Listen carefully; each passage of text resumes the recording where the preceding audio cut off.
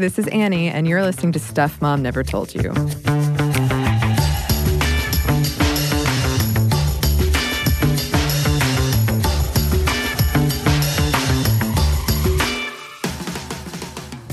Our guest co-hosts today are Lisa and Jill of the podcast U-Turns. That's Y-O-U Turns. Thank you both so much for joining us.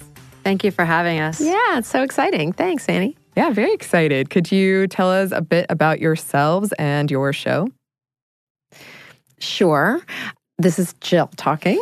You'll get the difference between our voices as the podcast goes on. So I am a content creator and a podcaster, as we've said, and a good friend of Lisa's ever since we met working on the Oz magazine, Dr. Oz, The Good Life, which was a partnership between Hearst and Lisa's other half, Dr. Mehmet Oz. And Lisa was the editor-at-large, and I was the editor-in-chief, and we were kind of partners in crime. And then the magazine industry went through its troubles, and essentially that monthly magazine got turned into a bookazine. I left the project, but Lisa and I stayed friends, and we started this podcast together. So I've been going through lots of kind of career-focused, twisty U-turns, and then thrown into the mix of it this fall was what I call early onset empty nesthood, because I took my older daughter up to college with my husband, Robert, and we dropped her off. And then, boom, my younger daughter decided that she wanted to do a one-semester boarding program. So we dropped her off too and came home to the emptiest, most eerily clean house I've seen in 18 years. And Lisa's been a great friend and sisterly handholder through that whole process.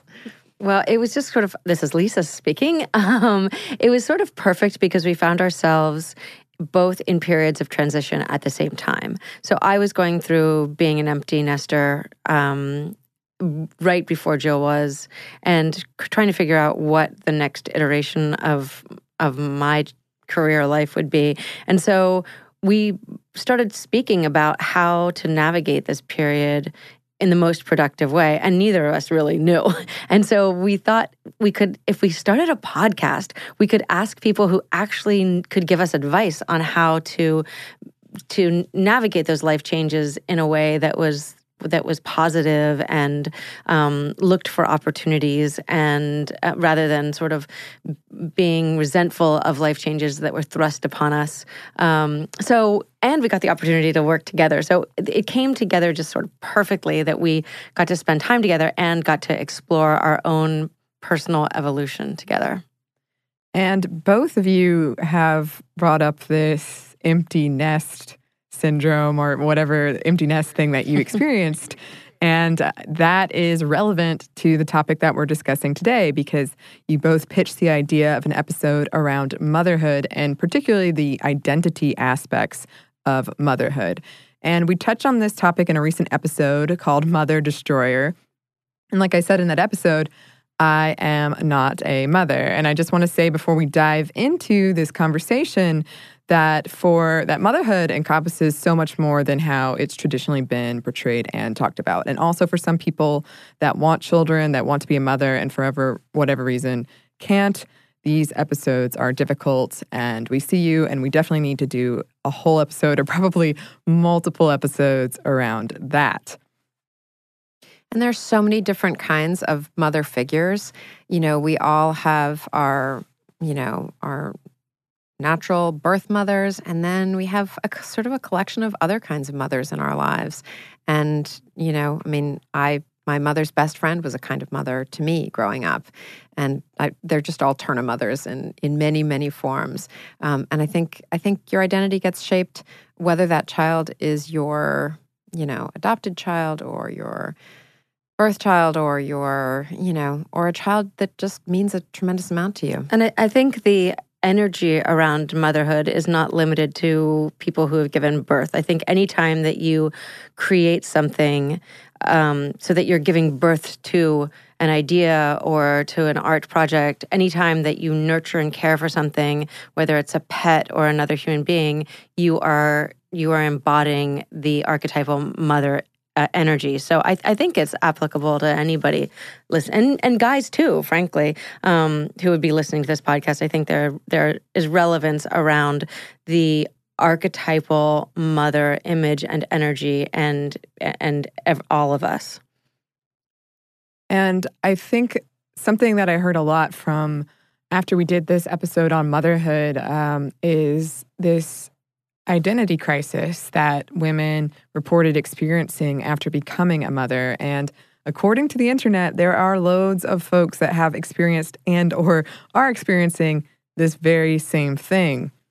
One thing that came up when we were talking about how we want to approach this topic is identity in general, and not just when it comes to motherhood, but how for women, their identity so often is defined through other people as a function of others. And because of that, how often it shifts. Women are often defined through their relationship to usually male peers, someone's daughter, someone's girlfriend, someone's wife. And this trend is obvious in the way that we speak and the way that we write. I remember when, I'm pretty sure it was Taylor Swift, a famous woman nonetheless, was described as so-and-so less famous person's girlfriend, and she made a statement about how she found that writing problematic. It happens all the time. And would the both of you like to speak about that? Not necessarily Taylor Swift, but you can if you want. But this whole idea around women and identity. I actually have a famous husband, and my identity is 100% glommed onto his. I almost don't have a name, in some respects, which is okay in some days, and some days not okay at all. But I do think that more dangerous than having other people define us by our relationships. I think we tend to define ourselves by our relationships to a certain extent. So we see ourselves as someone's mother or someone's wife or someone's daughter. And that's where I think it can be dangerous, where we don't have the self-determination I think that we really need. I don't know how we break out of that. I think it's been cultural for so many centuries that I think we have to actively fight against it. I think it has to be something that's conscious. I don't think we'll be able to do it without paying attention to it. And it's something that we have to raise the next generation of women to think differently. Every generation's got to make progress on this problem, because I think you're completely right. It's a slot that we put ourselves in, but it's a slot that society puts us in. And it's just unbelievably important that our daughters, take a step forward on this. Absolutely. And questions around identity like this are a huge part of motherhood and becoming a mother and these phases of motherhood. It's a monumental shift. So we thought that in this conversation, we would look at the phases of motherhood and talk about these shifts. And I suppose the first is pregnancy. And to be clear, again, not all mothers go through this stage, but it is a part of the process for many. And you could also think of it in terms of changing family dynamics. Having a baby is an act of creation. Pregnancy is more than creating a new human. It's also creating a new family. A baby is the catalyst that will open new possibilities for more intimate connections, as well as new stresses in a woman's closest relationships with her partner, siblings, and friends. How would the both of you say that your identity shifted when you became pregnant? Well, I found that I can only speak for myself. And I know that there are people I'm very close to who felt like pregnancy was the most blessed time of their lives, and they were so happy, and they loved the idea of another person growing inside of them, and they could eat anything they wanted. I really did not like being pregnant at all. And part of it was because it is an identity shift on every level, because on the physical level, much of who I was pre-pregnancies was flirtatious. I had a sexuality that enjoyed flirtation with people, and suddenly that was out the window. So there was this physical transformation. So my identity was that of blob, not of a flirtatious young girl anymore. And then there was an emotional transformation, because now you don't have the freedom that you had post-pregnancy. You have to be more responsible. You can't go out and get drunk just because you feel like it. So emotionally, you have a level of responsibility that you've never had before. And then spiritually, you suddenly have this purpose and meaning to your life, even if you don't do anything, don't even get out of bed in the morning. There's some level of doing something worthwhile in the universe. And so everything is turned upside down. At least I felt like when I got pregnant. Jill, what about you? I can't say everything felt different. I was so fascinated by the petri dish that was my body, by this crazy experiment that my body seemed to have become. For me, it was really just interesting to get granular with the physical changes. I was at work and I was, pretty much ignoring my pregnancy for much of the time that I was at work.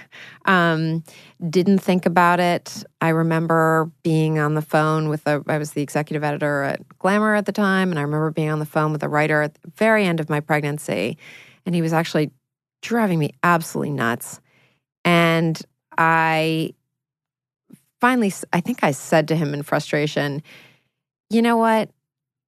I'm going to pick this phone call up at home. I'm 8 months pregnant and I got to get out of this office. And I remember he yelled at me and said, what do you mean you're 8 months pregnant? How could you not have told me? Because we had a phone relationship. This guy lived in Boston.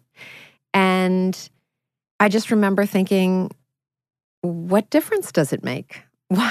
Why should it change anything? He was furious with me. And I do remember thinking, nothing has happened yet.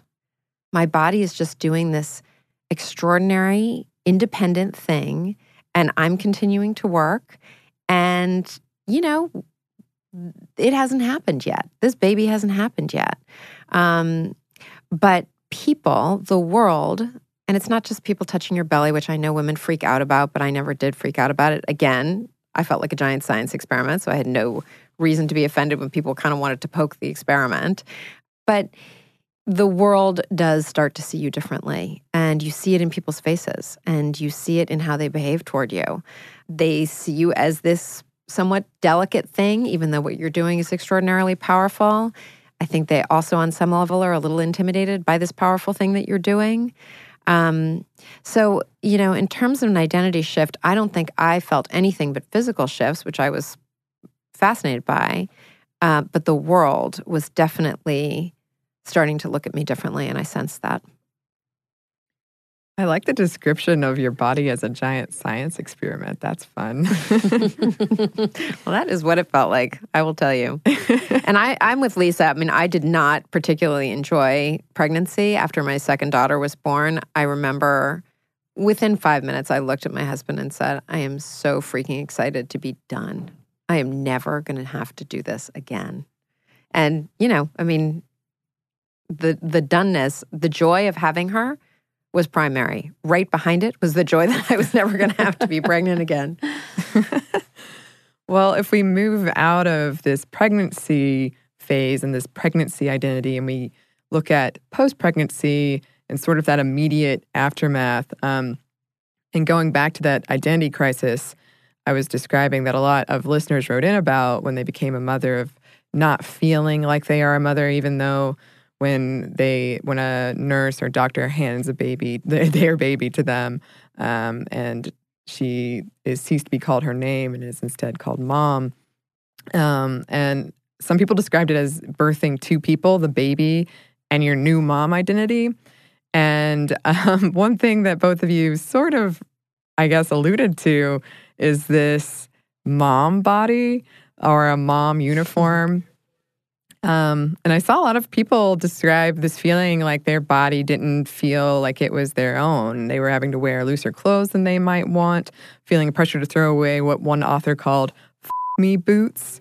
So you're losing this identity as a sexual woman. People out there, don't throw them away. Just put them on a high shelf. Advice of the episode. You might need them again. Well, it's crazily ironic because you get to this spot physically precisely because you were wearing me boots, right? So at some point. The sex kind of makes you unsexy, which is really unfair. But yeah, there's so many things that go on in the early days after giving birth. You don't recognize yourself physically, and you have that sea of churning hormones that you don't recognize either. And so you're a mix of madly in love with this little creature next to you because of all the oxytocin, and then incredibly depressed because you don't know what the hell you're doing and no one's really told you, and you're kind of playing it by ear. So you're full of doubt, and then you look at yourself in the mirror, and then you're depressed on top of not knowing what the hell you're doing. And then, of course, the oxytocin comes back, and you're blissfully happy. So it's like this crazy schizophrenic phase, I think, all the time, because you're back and forth and back and forth.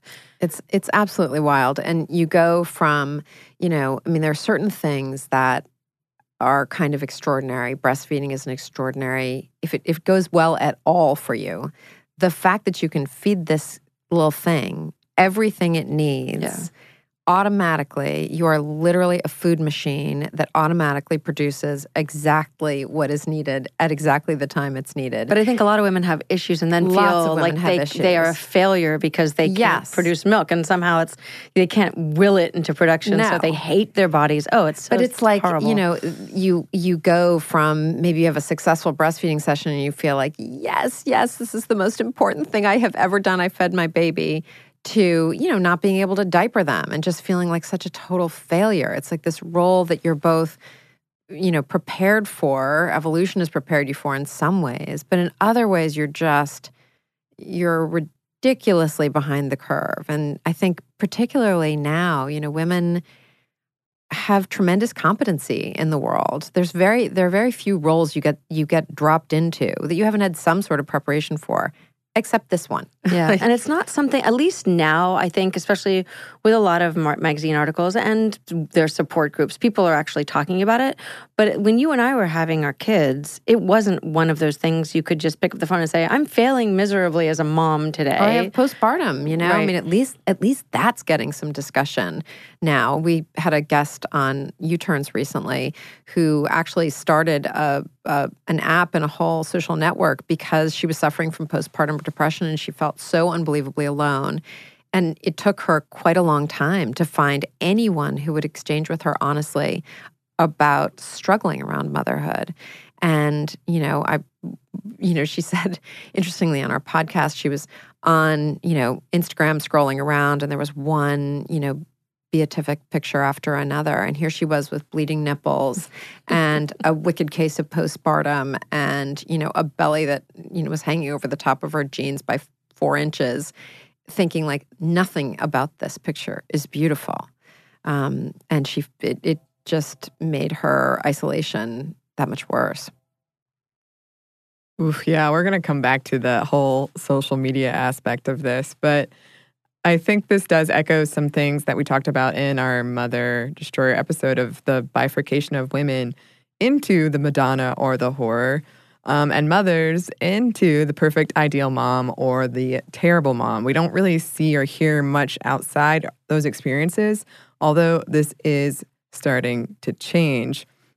And something else that the two of you brought up when we were discussing what we wanted to include in this podcast was not being able to return to work as early as you'd like, or having to take on a different work identity. Maybe, not always. But could you speak to that? Well, I kind of bet, and I'm going to shout out to my friend Lauren Smith Brody, who wrote this amazing book called The Fifth Trimester that's really all about, what she calls the birth of a working mom. Like there are all these transitions that you go through, and one that doesn't get much attention is that return to work. So maybe if you're lucky, you've gotten your 3-month leave, and then bam, you're back at work.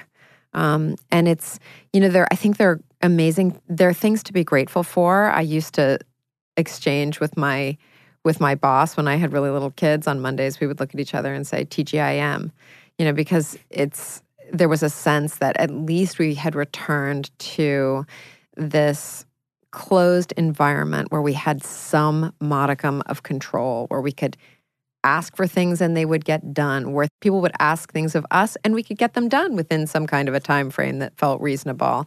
It just was a sphere that was run by adults, and you felt like you had a modicum of control. Then you would get home and all bets were off. I mean, you're totally at the mercy of your kid. But at the same time, working motherhood is an identity that it's yet one more identity that has to be thrashed out, and you often have to negotiate it with a boss, and colleagues are all on the spectrum, from incredibly supportive and understanding to openly hostile. Like, oh, I get it. Now you're going to leave every day at 5:30, and I'm supposed to pick up the slack. I mean, I got that. I saw it dished out. And I also understood it. Yeah. I really empathized with people because I had picked up the slack, and it sort of sucks, but we do have to propagate the species here. I wonder if you ever can make a choice that you're not conflicted about when it comes to working and motherhood, because either you're staying at home and you're feeling like you're not doing what you could be doing and living up to your potential, and also there are many days when your brain feels like it's turning into jello because your intellectual stimulation consists of reading the alphabet books. Or you're at work and you're feeling like, oh, my kid had a fever today and I had to drop them off with the babysitter and I'm not being a good mom and not being supportive. And it sounds like I'm complaining about everything's negative, but the joy always comes with a little bit of self-doubt and questioning when you're making decisions as a mom, because there doesn't seem to be one decision that is right, even for you. I honestly think that as we talk about the stages of motherhood, what you are trading when you become a mom, and this goes for taking on the responsibility of being a stepmom or playing a really, really strong and nurturing role in any child's life, you are giving up a certain amount of control. I guess I keep coming back to that word. You are taking on conflict, and you are giving up control. You're saying I'm going to be okay with placing my heart and my efforts and my love onto something that is its own independent little creature, and I'm going to pour my heart into this, and I have no idea how it's going to go. And now I'm not going to be able to go to work and feel unconflicted. And I'm not going to be able to stay home and feel unconflicted. It's basically just accepting an enormous amount of ambiguity and static kind of in your life. And you just say, okay, bring it on. I want to go back for a minute to just to bring back another past episode we've done about pregnancy discrimination. And we've done one on the mommy tax, and this kind of tightrope that you were both discussing of feeling like a bad mom if you're not spending enough time at home with your child and being judged societally for that.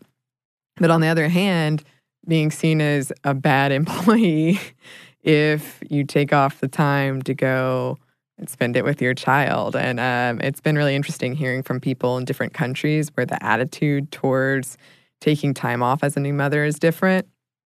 But again, it's this conflict that I think a lot of mothers feel. Yeah, we have not worked this thing out in the U.S., certainly. I mean, Sweden's another story. I would be interested to know, is that generally what you're finding? Is that in other countries, people are able to, they get ample time off in many other countries, not all, but many other countries. We're certainly way down there in the Western world for amount of maternity leave that's typical. But it seems like people just understand that in other places, there's way more understanding that you're going to need time to adjust. And I think that's part of it, is just slamming one identity up against the other, the mother versus the working person, the sexual person versus the maternal person. We're just a bag of conflicts. We are. The only thing that I would say that makes it even more complicated is that your responsibility to mother this child that you've brought into the world doesn't end at 3 or 6 months. And so, you feel like societally, if we had more, even a year more maternity leave, it would somehow be resolved, which it clearly wouldn't, because toddlers need even more attention than infants need, and teenagers sometimes need even more than that. So, you can't take 15 years off of work. No. Unless you're not working. I totally agree with you. I mean, one of the things that I heard from a couple of different women who were real influences on me when my kids were tiny is, if I had had this to do again, I would have taken off time much, much later. I would have gone straight back to work, because when they're really little, lots of different people can meet their basic needs, and you're still mom at the end of the day. But it gets way more complicated when they're in middle school, when they're in high school. There are things that you will feel, man, I wish I was home to help with that. This just helping my daughter go through the ridiculous college application process. Thank God I got hip checked out of my job in time to help her with that, because that felt like a job, not a full-time job, but a heavy-duty job. It's just, the conditions of motherhood are, as Lisa, you're saying, they change constantly. It's a job description that changes every few months. Like, you're never going to keep up with it. You're never going to feel like you're that I got this feeling, you're never going to have that as a mom. And it also trumps anything you have at work. So even if you identify as with your career and you are CEO of your company, if your kid has an accident at school, you're leaving. Out of any meeting, it doesn't matter. Your kid is your, maybe not for everyone. I would hazard a guess 80% of women. I think that's totally true. Right? I mean, I used to say that I felt like my entire career was balanced on the head of a pin, and that was my kids' well-being, and which I kind of was constantly looking at and thinking, something's coming up. Is this the moment where I make the choice? Where I say, like, no, I'm putting my job on hold, walking away from this for a while. It didn't really happen, but I did feel that precarious balance all the time. It's so funny you say that, because lately I've been watching a lot of holiday movies. And if I was to judge from them, then the stuff holiday movies are made from, like 75% of them, is a dad who's in a very powerful position, who hasn't been home for Christmas Eve or Christmas in years, and then through some Christmas miracle realizes the importance of family and leaves in the middle of a big meeting to go be with his child. Yeah, Hollywood, as usual, will catch up to us in about, 20 years? Great. How old are these movies you're watching? Yeah. Well, I'm kind of embarrassed to admit this, but I watched Jingle All the Way, which I learned has a really funny legal history behind it, involving a stolen script, and Elf. Wow. So Elf is pretty, I guess, it's like 10 years old, I suppose. I love me some Elf, I got to tell you. Santa Claus is the same plot. I'm telling you. Yeah, busy daddy. Yes. Yeah, the problem is, if it was the mom, it could be any day of the year. If it's the dad, it's only on Christmas. Right, exactly. Right. I don't know if anybody's been watching Big Little Lies or has watched that series, but that was just such an interesting kind of study in career women contrasted with women who are staying home or are doing some kind of half and half version. But Laura Dern plays the very high-powered career woman, and she is just a bitch on wheels. And I remember, watching the first episode and thinking, oh, are you kidding? Wait, why can't we be nice and powerful? Exactly. Why do we have to be mean to be powerful? Yes. And, Reese Witherspoon is fantastic, but I just thought, come on. This is meant to be a feminist statement, this series. And I loved that it was so woman-powered, that show. But at the same time, I felt like it slung around a few cliches that I could have done without. Yeah, I've seen that over and over again, where women can only be A or B. We cannot be both. But hopefully, we're moving away from that, and sort of moving along and skipping. I would say, it sounds like, listening to you both, that we could have a phase like every couple of months of motherhood and shifts. I remember I used to edit this podcast called Mothership, and one of the co-hosts described her experience as being a mother as running through molasses. But if we jump ahead to adolescence, which both of you sort of were saying perhaps is a time when you wish you could have been more involved, or when there are these things that maybe we don't pay as much attention to when we're talking about identity and motherhood. Could you speak about your experiences with this adolescence phase? Well, it's a funny thing. I remember reflecting when, my kids were going through, I would say, the grouchiest part of their adolescence, which thank God they're definitely through. There's this point when your kids are really little and they keep you in the moment and they bring you up. I mean, it's kind of a fantastic and miraculous thing. And anybody who has a child they're close to feels this. They just, as soon as you're with them, it's like a happy drug. I mean, it just really is. Maybe not when they're having a complete meltdown in a parking lot, but for the most part, the mood is just so ebullient with young kids. And, the role sort of shifts. They get much more independent, obviously, as adolescents. But your role, I think, is to bring them some kind of emotional stability because their emotions are so whacked. Yeah. I don't know if you found that, Lisa. Yes, they got super moody.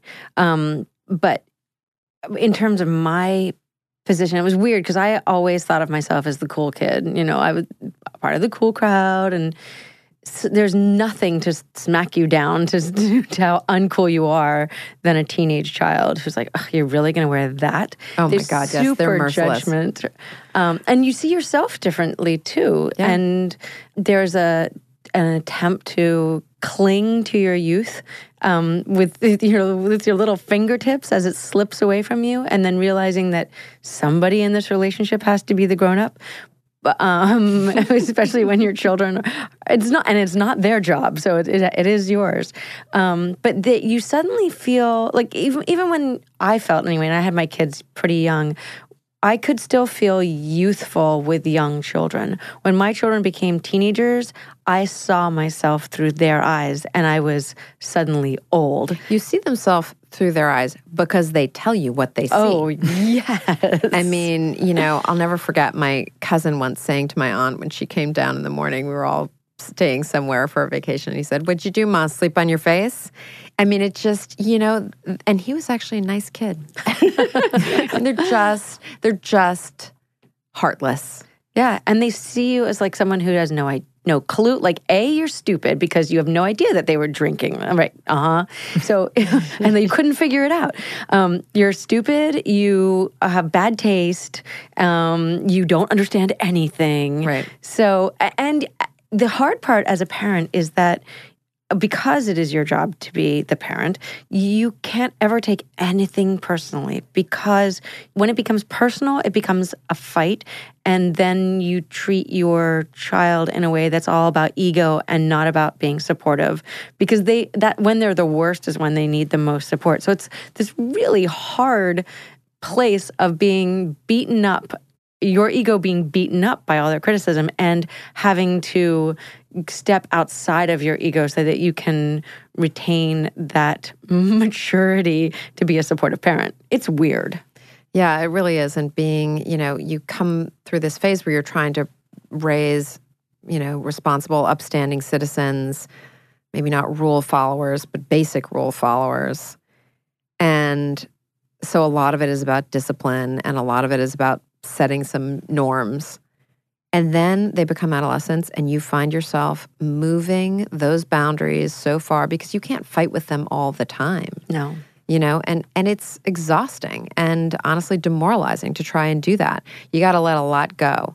and just kind of hope that the grounding that you gave them when they were little will stick. And it does. More complicated than that, I found, was that I had to be consistent with my values in the choices I was making, because when they're little, you can tell them, we don't tell lies, and we don't hit other people.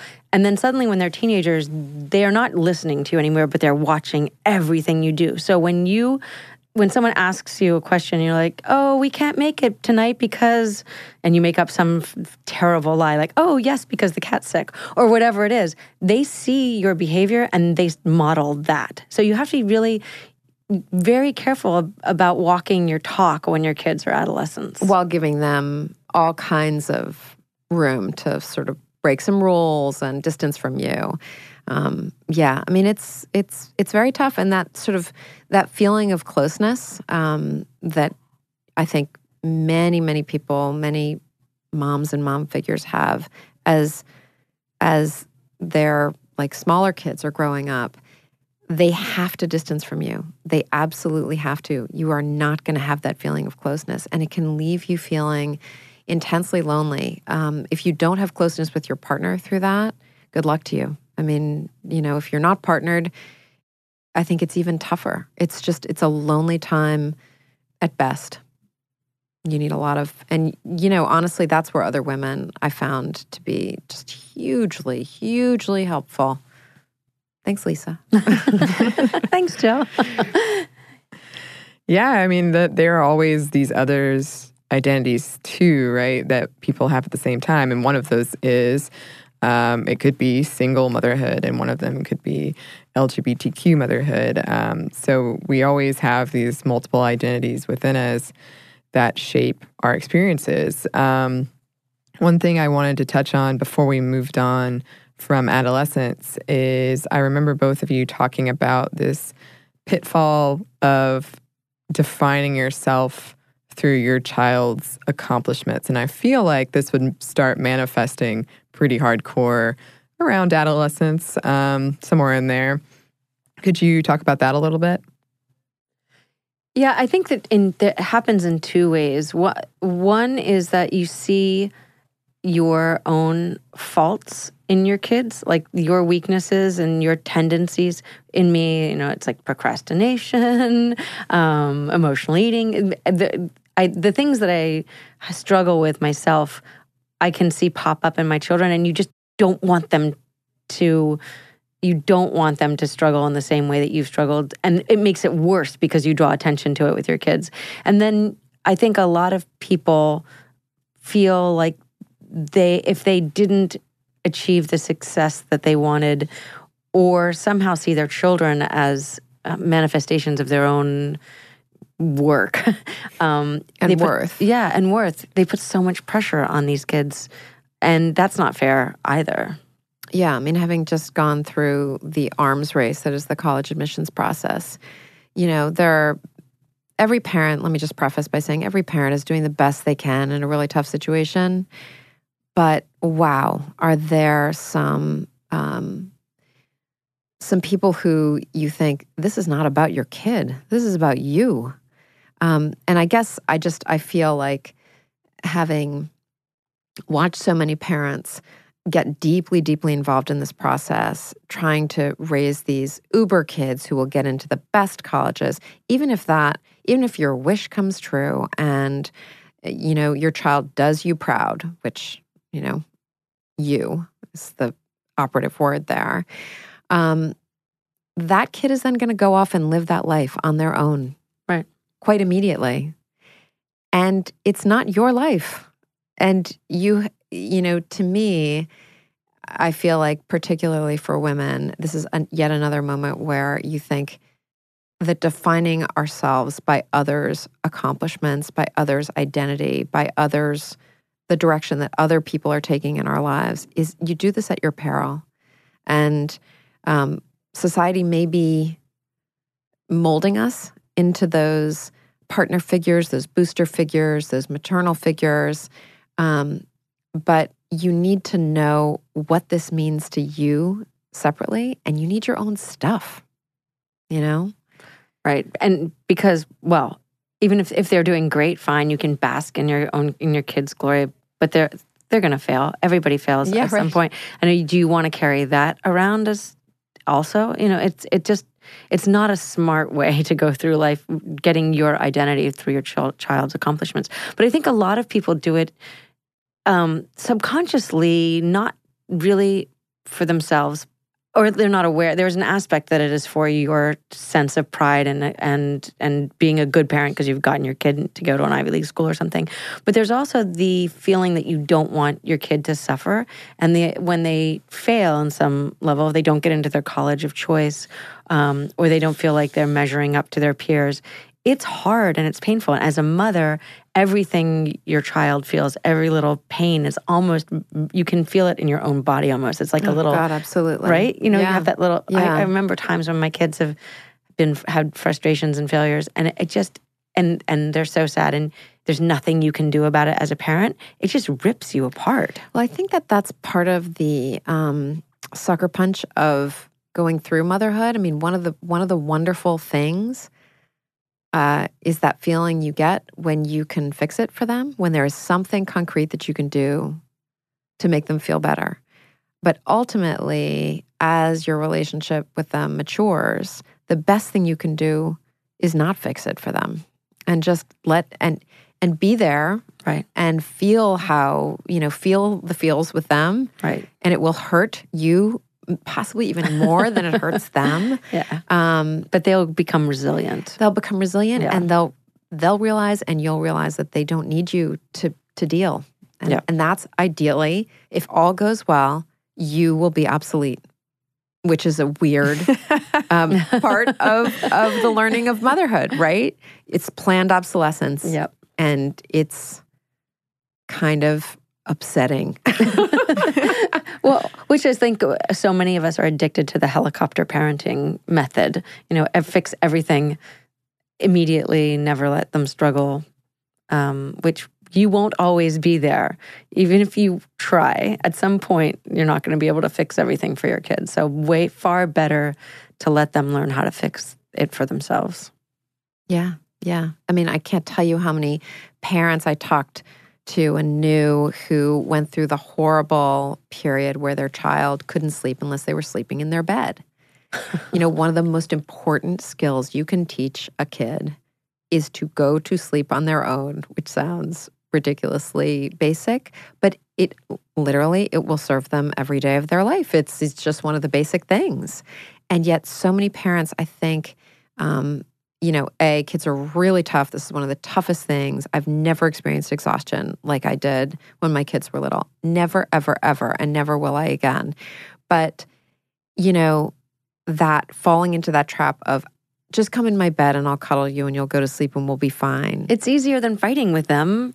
It is. But ultimately, they gotta learn. You only have one kid because you never have sex again. Right, exactly. Because your kid's in your bed with you. See, problem solved. All right. Well, new goal, become obsolete. Exactly. This all reminds me of once when I was in high school, I won a very prestigious award, and I bring it up at every occasion that I can. But I had to give a speech, and my dad, before I went out, he kind of kneeled in front of me. He said, "Annie, here's what you say. That these teachers have been the architects of my dreams." He goes into this very long and flowery and beautiful speech, and then I get out there and I just tell jokes the entire time. And I imagine it as like the equivalent of just a very heavy sigh, and then he had to let go and know that was me being me, and I wasn't going to give this speech as much as he wanted me to give it. And as beautiful as it wasn't going to happen. Well, I'm sure he was hugely proud of you eventually. But during this speech, he was probably tied in a pretzel of conflict, and here's where I think Lisa was right at the beginning. We're not just talking about mothers here. He was super proud, loved that you were this individual, loved that you had gone off on your own and gotten this prize, hated that you were not accepting it in the way that he would, hated that you, didn't take his advice, that you were clearly an individual and probably separate from terrified him. that she might mess up because she wasn't doing the speech that he had planned. Yes. And what if she had failed in public and then he would have been shamed? Yeah, absolutely. So much at play. Well, I mean, it was so interesting going through the process with my daughter where I helped her. I'm an editor, so I worked with her on her college essay. At the same time, I also work with lots of kids from different institutions and organizations on their college essays. It's just like a volunteer part of my life. And they were dream writer-editor relationship partners. They loved my edits. They were super happy to make my edits. They loved our conversations. My daughter, oh my God, correcting a typo. I had to prove it to her that is not how the word was spelled. So, I mean, it's a unique relationship. And yet, you know what? Her essay came out awesome. It wasn't the same way that your speech wasn't the one your dad would have given. Her essay wasn't the one I might have written, but it was awesome and it did the job. And I remember working with a friend's son. She took me aside and said, here's what he should write about. I know what he should write about. He's not writing about this. So can you just talk to him? She was back channeling with me. So I sit down with this kid who I knew somewhat. We had a long conversation. And her idea was just balls out terrible for him. And not only that, he could barely recollect the event that she wanted him to write about. So there was nothing there. There was nothing in the well. And yet she was so sure, his mother, who knows him better than whatever, she was so sure. And honestly, some of the worst essay ideas I've heard in the course of doing this work have come from moms. Wow. Yeah. I don't know what that says, but I'm taking it to heart. Mm-hmm. Well, we have many more phases to discuss with you, listeners. But first, we're going to pause for a quick break for a word from our sponsor.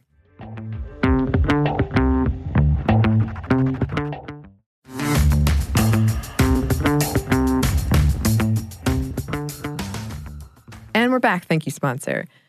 So now let's talk about this phase that you both mentioned at the top, the empty nest phase. When children leave, what happens to this shifting identity of motherhood? Well, it's funny because I think child rearing, even if you have one child, is about 18 years. And that's a long chunk of time to do anything. And when you have more than one child, it's significantly longer. But the day they leave the house, you're not a mother anymore. You're still a mother and you're still mothering them.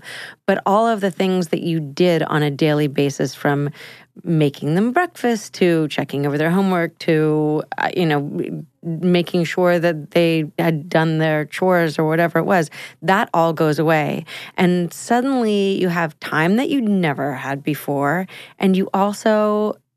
It's not that you become a different person, but that you have the opportunity to manifest a different aspect of yourself. And combined with all that, you're really sad because you miss them terribly. And your husband is going, oh, great, now we're alone. We can have way more sex. Which is exactly what happened to me. I mean, yes, we have way more sex. It's wonderful. But we dropped my older daughter off, and we had dropped my younger daughter off at boarding school, and my husband wiped away exactly one tiny tear and literally in the car commenced grabbing my knee. And I'm thinking, have you not noticed that I'm crying so hard that there is snot running down my face? Like, I haven't cried like this and I can't remember how long. All I can say is the turn on for him, he wasn't really noticing anything except that we are alone and we are going to be alone for the next 4 months. And this hasn't happened in 18 years. And oh my God, this is going to be so exciting. It was exciting. It is exciting. But I just am going to say that I think men and women experience this extremely differently. And I've compared this particular note with Lisa and many other women, and it is incredibly consistent. The guys are like, I'm dating my wife again. This is good. And the women, that's maybe the 15th thing they talk about when their kids leave home. Well, we didn't touch on that previously when we were talking about the phases of motherhood, but definitely the way that your relationship with your partner, whether it's, LGBT, another woman or another man, or whoever your romantic partner who's co-parenting with you, whoever your sexual partner is, definitely that relationship changes once you have kids. Time, exhaustion, prioritizing kids over spouse, which happens a lot. I see it all the time where kids come first and then the sexual partner is an afterthought. And not even thought of really as a sexual partner. Well, that too, because just a partner. Like, I would sink. I would die without you. I couldn't keep these balls in the air without you. Props to the single parents out there, because I don't know how you do it. I really don't. Well, imagine dating that level of the work that would have to go in to finding someone new when you are balancing baby care at home. Yes. Not fun. Yes. No, motherhood is a crazy balancing act. But I think when you hit that empty nest phase, all of the frustration that your partner may have felt all those years in that your sex life has taken a backseat, if for nothing else but just the time, noise energy. control. Yeah, right, exactly. Because you're on top of each other, with the rooms right next to whatever it is. It's like a rebirth of your physical relationship because nobody's there. It is. And I do not want to downplay how awesome that is. And you sort of, I even feel like there are moments when you look at yourself in the mirror and you're just you see yourself bathed in a little bit of a different light, which is a nice thing. I mean, I don't want to sort of cast this all as just a horrible sobby moment, because it's not. There's so much to discover. Yeah, and you know what? Interestingly, you are a different person after years of child rearing together and going through the ups and downs of life together, and that kind of intimacy does have its benefits. Yeah, but I mean, you and I are both married to famous talkers, and Mehmet is a literally famous talker. My husband is famous in his circles for all the talking that he does. And yet there are silences. There are these moments, and you think like, wow, we haven't sat across from each other at a dinner table in our house, just the two of us, you can't even remember how long. And it's wonderful. And at the same time, there can be a moment to reappraise the whole situation, Well, I think a lot of relationships will fall apart at that stage too. Even if you aren't consciously staying together for kids, you do get to that dinner table and it's just the two of you looking at each other and you think, the quiet who the hell are you? Can be a little weird and deafening. And And who is this person? And you got to start the conversation again. Because you've been distracted and you haven't paid attention because it's been a family and your identity is in the family and not as a couple. And then when you have to face the fact that you are a couple, maybe you don't want to be that couple. Yeah. I mean, I also want to say that I've seen some dads grieve seriously when their kids go off to school. I don't want to generalize too much, but the crying, maybe more of a mom thing. I haven't cried yet. I don't think Mehmet has about being empty nesters, but it is a shift, and it's a shift in how you see yourself and how you spend your time as an individual and what you're now going to be spending your time as. But it's also a shift as the relationship identity. I think is definitely different than it is as a family at home identity. Yeah. I'm sure there's some reevaluating that goes on because, if you haven't had much time alone together for the past 18 or so years anyway, coming back to that and kind of having to figure out what this new phase is for both people in that situation. And I think for a lot of women, there's a moment where you think, how much do I want to invest in this? Maybe there are other things I care about more. And your relationship may dissolve because of that, or it may be okay. But I do notice this in sort of a lot of my peers and women I look up to who are a little bit further along on this road than I am. Some of them decided it's not going to be about my relationship. I'm going to, there are all kinds of adventures I want to have and other kinds of relationships I want to pour myself into. And they put in only what they want to. But there are all these extra cycles that you have, and they got to go somewhere. Yeah, we've heard from a lot of women, and it's been wonderful, who after their children left, they started traveling. They started doing things that they didn't get the chance to do before they had children. And a lot of them that we've heard from are doing it by themselves and then kind of coming back to a relationship and discussing, like, what did I go do while I was solo, and having like these new conversation topics. But that's been really lovely hearing from women going out and doing that. I'm kind of having this conversation with my mom right now because she wants to go start traveling. I'm very excited for her. Yeah. And does she want to do this on her own? Yeah, she does. Go your mom. I think that's fantastic. I mean, it's the first time you've had in so many years where you didn't really have to compromise. And you really can focus on yourself and how you want to grow and who you want to be and what kind of experiences you want to have. You can do it with a partner. But when you have kids at home, it's more like the family is the priority, not necessarily your personal growth. Your sense of adventure. Where does she want to go? She wants to go to either Ireland or Scotland or Hawaii. So that's a big spread there. Yeah. She loves hiking, and Hawaii is good for that. But she also loves beer, and her family's from Scotland. So Scotland and Ireland are good for that. All right. She's got 2 big trips. Yeah, exactly. I'm all for it. Take both of them. Would she let you come with her? Oh, absolutely. She would love to, just because I'm a big planner, and I think it would be a relief for her not to have to plan something for once as well. And I'm happy to go. I'm super happy to go with her. Well, Mom, if you're listening, Annie wants to go on this trip with you. Got some extra mileage. Whether you want it or not, Mom, I'm coming with. This also reminds me of another movie. I'm big on movies, if that wasn't obvious. But there's a movie called What Lies Beneath, where Michelle Pfeiffer's character and her husband, Harrison Ford, drop off their daughter. This is how the movie starts, at college. And like immediately as they turn out the door, Michelle Pfeiffer starts crying, and Harrison Ford is like, I knew you'd start crying right away. Also, he turned out to be a murderer, spoiler alert. But well, I don't know. What Lies Beneath was a clue. Yeah, it sounds like a horror movie. It was one of my favorite horror movies as a kid. I was a strange kid, I guess. So what happens next? I've never seen this. It sounds good.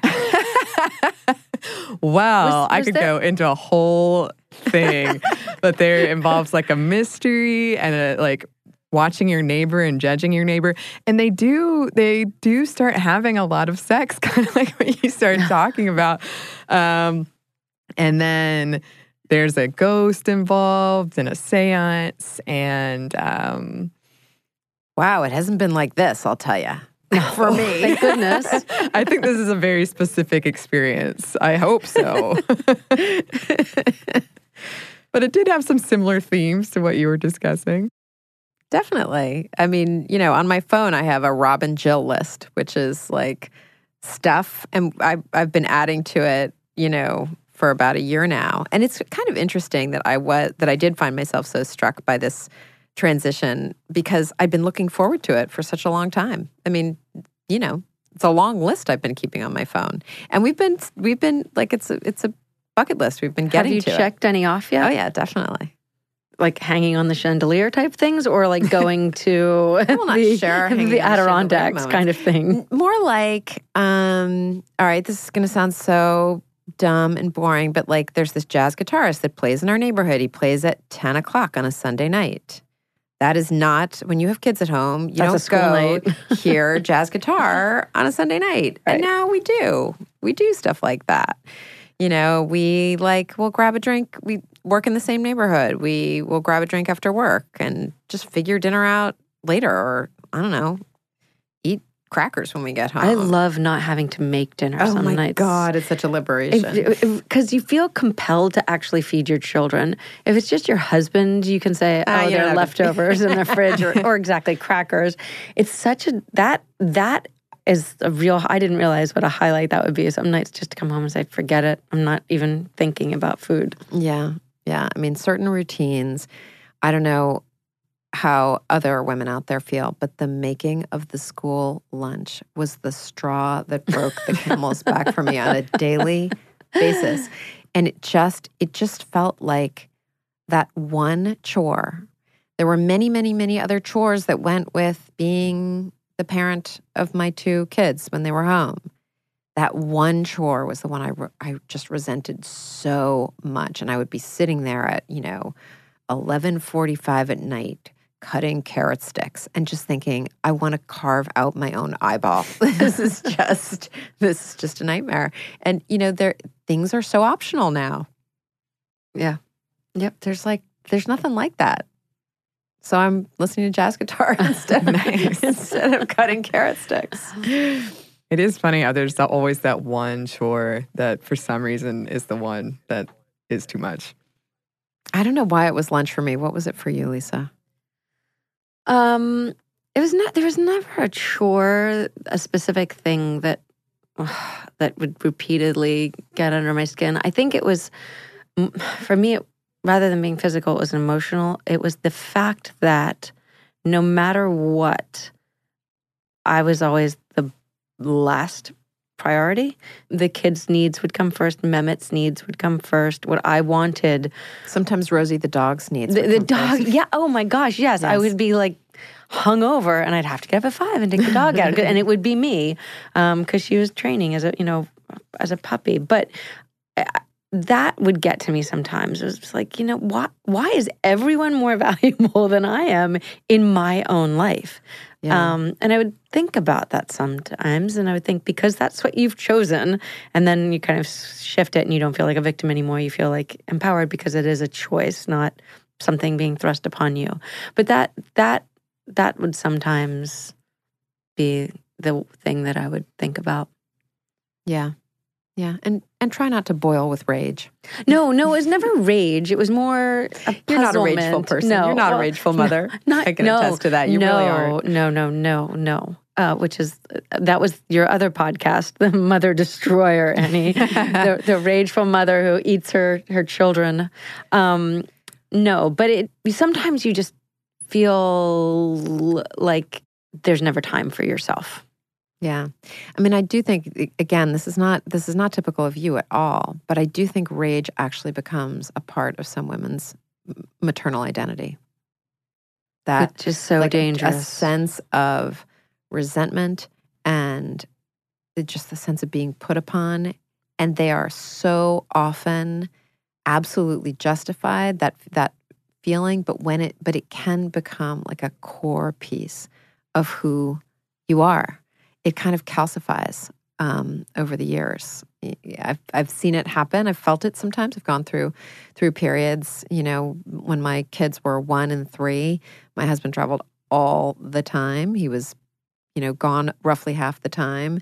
And I was so spread thin.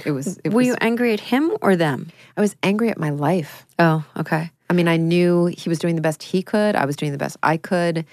I wasn't angry at anyone in particular. I was rageful at the world. Yeah. And I remember it coming, I just felt like I just had daggers coming out my eyes most of the time. I was like that, but it was always directed towards Mehmet. Good target. Yeah. He can take it. Well, he wasn't there either. So it was sort of like you with Robert, where he was gone. Mehmet was on call either every third or every other night. And having little kids at home and being, for all intents and purposes, a 50% single parent, there was anger there, but never towards my kids. It wasn't their fault. It was his. Kids. It was his fault. Is a whole different ball game from 2 kids. I mean, that is just, you were so outnumbered. So I couldn't have been too angry with him because I kept getting pregnant. Right, exactly. You wanted those hormones that you could get a release from it. I read so many accounts from women online describing exactly what you're talking about and feeling secondary in their own lives and having to adjust to that.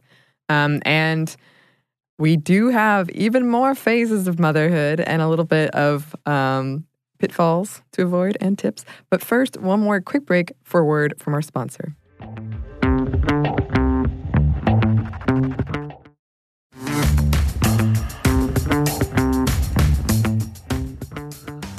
And we're back. Thank you, sponsor. So something else I found when I was researching this that we thought we'd touch on briefly because they are going to be their own episodes is the shifting identity after divorce. And since, like we touched on at the top, women are often defined, whether by themselves or by someone else or both through someone else, that when they go through a divorce, they feel this identity crisis that now they check single as opposed to married, and your kids might have a different last name than you. Your friends might have chosen a side, necessitating you to make new friends. And I think that is another thing that a lot of mothers might go through at any of these phases that we've been discussing. Yeah, I think while it changes how you see yourself completely and in all the ways that you mentioned, I think it also changes your relationship to being a mother to your children in a variety of ways in which it can manifest. Either you become competitive with your ex for your child's emotions, or you can use your children as pawns in the war against your ex.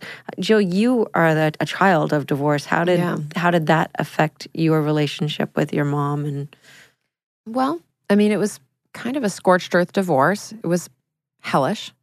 And I think, if anything, we were closer than ever, though not in the healthiest way, because she relied on me emotionally very heavily. But that was a certain era of divorce where it was that period of time where so many of my friends were getting divorced and their fathers basically left the picture. I mean, maybe they were weekend dads, maybe. My father moved to the West Coast. I saw him on vacations and very occasionally. And so my mom was suddenly, the sole support for us emotionally, not financially, but emotionally. And I guess one of the things that I would say is that divorce is a really rocky and difficult identity shift. But I have seen people carve out really wonderful mother identities as divorced women. And I think in a really weird way, there is something about the more modern custody arrangement, which is 50-50 time sharing, that can be really healthy for moms. I mean, number one, you cannot, no matter what, you cannot make yourself the sole primary parent. It forces your husband or your partner to step up. You cannot be the primary person. You can't be the best at it. And I think a lot of women find that a difficult transition, but ultimately, it's kind of great. Your partner develops all kinds of competency. You learn to respect them. And then you also have time.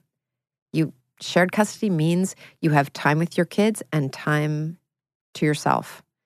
When a lot of that, where you do develop these other sides of yourself that if your kids are with you 24/7, you may not have it.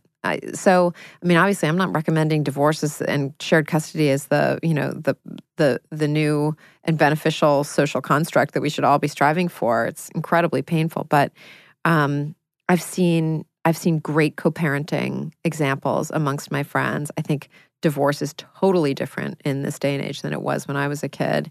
And I've seen women, that sort of post-traumatic growth thing happen in an extreme way, partly because they have time. Every other weekend and half the weeks.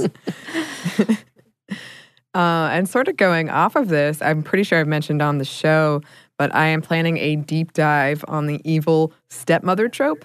And through my research, I've learned so much about how this evil stepmother identity has bled out into the real world and makes stepmothers doubt themselves and makes stepchildren distrust their stepmothers. A lot of accounts I've read described that the stereotype undermines their confidence when parenting, and it starts as early as like whenever they can watch Cinderella.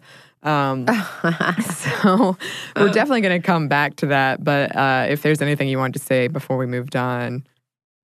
Well, Jill, you had a stepmother, right? I did. I lost her a few years ago. She was a fantastic figure in my life. She really was. She couldn't have been more different from my mother. And she was never really in a caretaking role with me at all. She became my stepmom when I was 13. And she lived with my father on the West Coast. She was significantly younger than my dad, and so seemed like a very young woman to me, much younger than my mom. And she taught me by example all kinds of things. She taught me right up close, what a different kind of woman who's made different kinds of choices was like.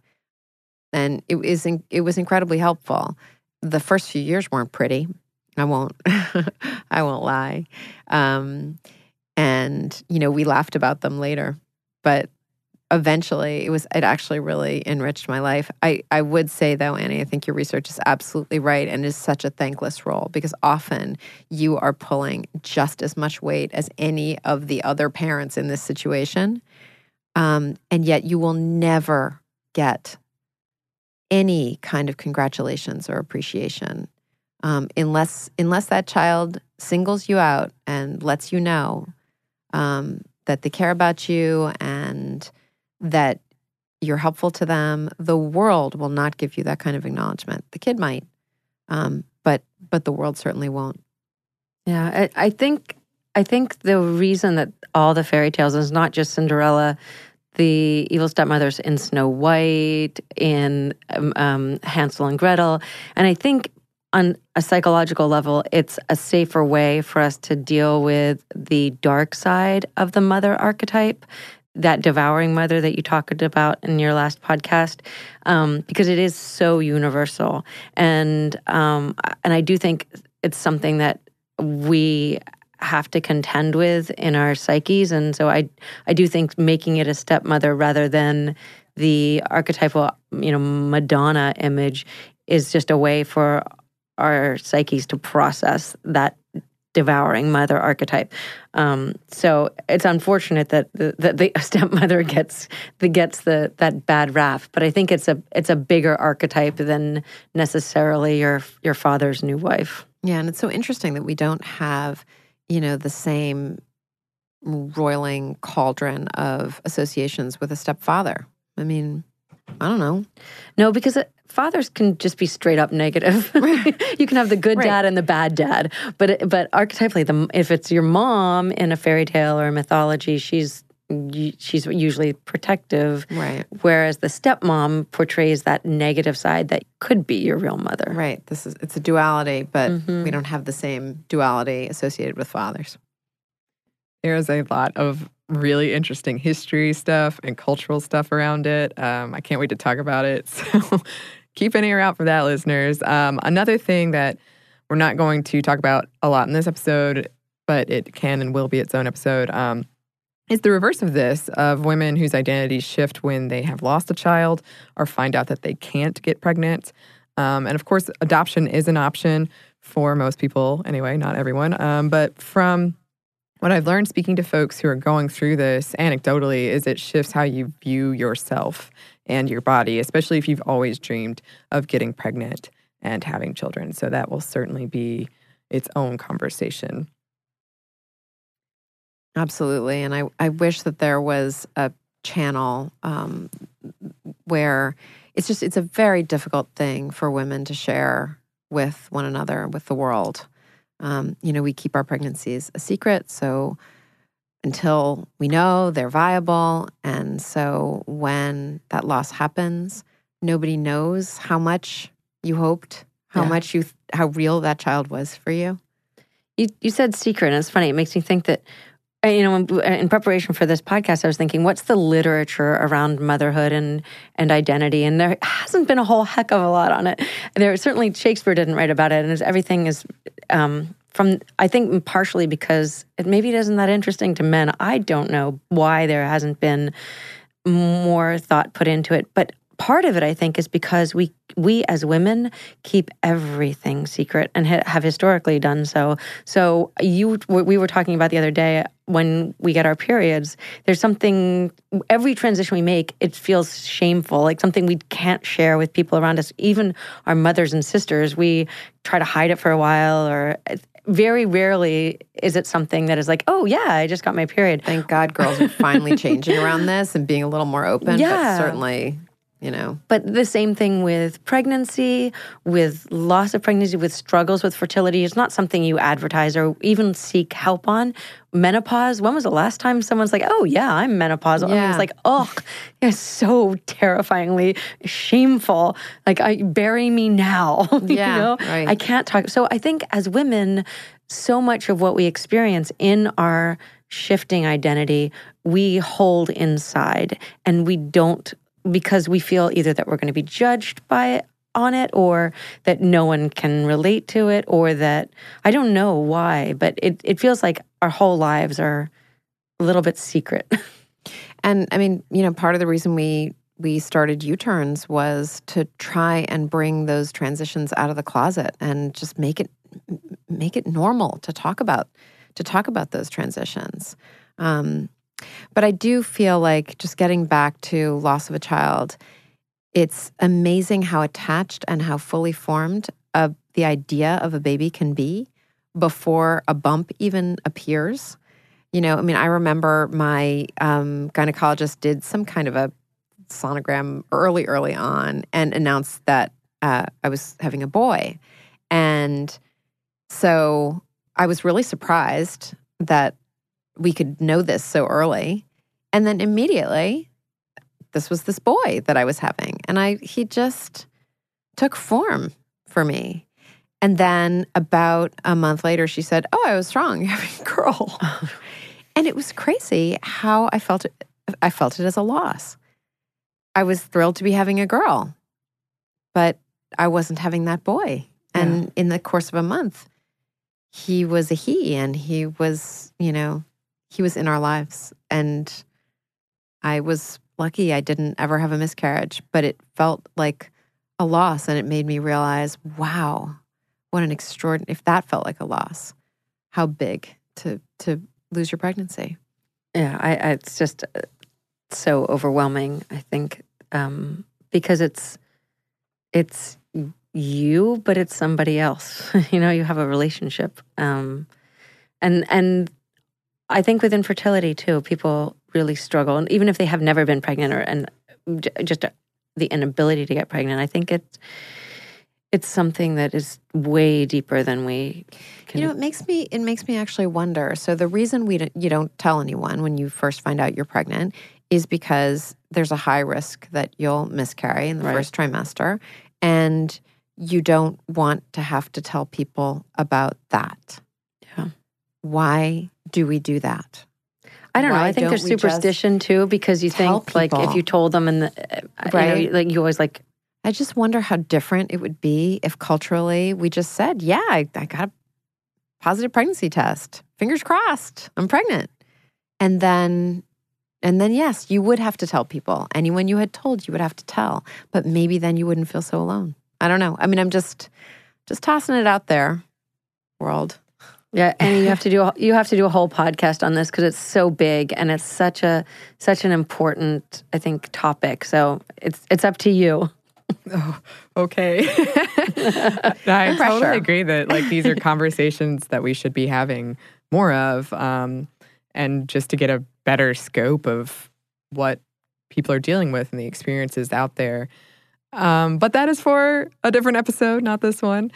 We're going to wrap things up here with some advice, and the number one of which I read online was patience, and learning to be okay with not being perfect, and you both touched on that pretty early on in the beginning.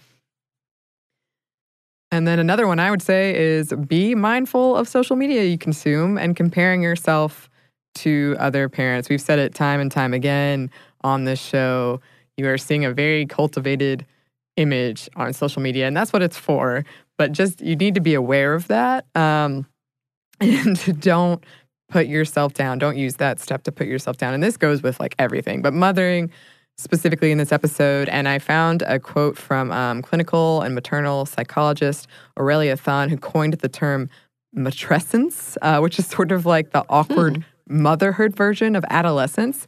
And it describes mothering as an experience similar to a layer cake, which I love. So she wrote, mothering changes with experience. With every child, there's a layer cake effect. And there are different stories in mothering young babies or children aged 0 to 3 than there are in how to raise young children or adolescents, and then also emerging adults, and then the empty nest experience. There are mothers of now grown children who continue to wrestle with the very same questions. The story just deepens and becomes all the more fascinating. And she's pushing for women to talk about these realities of motherhood that we don't hear about a lot with the hashtag matrescence. So if any of you listeners want to share these experiences, there's a hashtag for you. And ultimately, like we were discussing when we were planning this episode, we need to find a way to think about ourselves and this question of identity and multiple identities and how they coexist and how external relationships impact how we see ourselves, which is not a simple task, no, but we can start having these conversations and asking these questions of ourselves. Yes, definitely. I mean, that is not the catchiest hashtag I've ever heard, but it's a fascinating term and it's a fascinating idea. And I do feel like, women, the more open we can be in sharing as I said, it's a job description that seems to change every 3 months or so. So you never get good at this. That's what being a mom is. And sharing the sort of stumbles along the way that we all experience kind of constantly is, I think, just unbelievably healthy. Agreed. I think we need to be more clear on who we are ourselves. As much as other people can be supportive and necessary in our lives, I really do think that we sometimes lose sight of our own North Star. So I think checking in every now and then to know who you really are, what your values are, will keep you from being buffeted by all those things that pull your identity in different directions. Take that trip to Hawaii. Yes. I love this. It's like advice, official advice I can give my mom now. And I also think one thing that came up, one last thing before we head out of here is being real about the difficulties and feelings that you might experience that are on the more negative side, but also being real about the positive things and the wins so that it's a more nuanced and accurate, true experience. Yep. Yeah. With especially with motherhood, with every challenge, there's always something. There's always a blessing. Children are such a blessing. So I just think being aware of that, that no matter what you're going through, there is an element of blessing in that experience. Well, I think that's a pretty good place to leave it, unless either of you have something to add. Oh, no. Thank you so much, Annie. Yeah, it's been a real pleasure. Fascinating conversation. Thanks. Yes, thank you both so much for joining us today and helping out with co-hosting. Where can people find you? At U-Turns Podcast. There you go. Easy. It's YOU Turns. Well, thanks again for joining us. And if you listeners would like to share your experiences with motherhood, identity, any of these conversations we brought up, or really anything at all, you can email us. Our email is momstuff@howstuffworks.com. You can also find us on Twitter at momstuffpodcast and on Instagram at Stuff Mom Never Told You. Thanks to you for listening. And thanks, as always, to our producer, Trevor Young.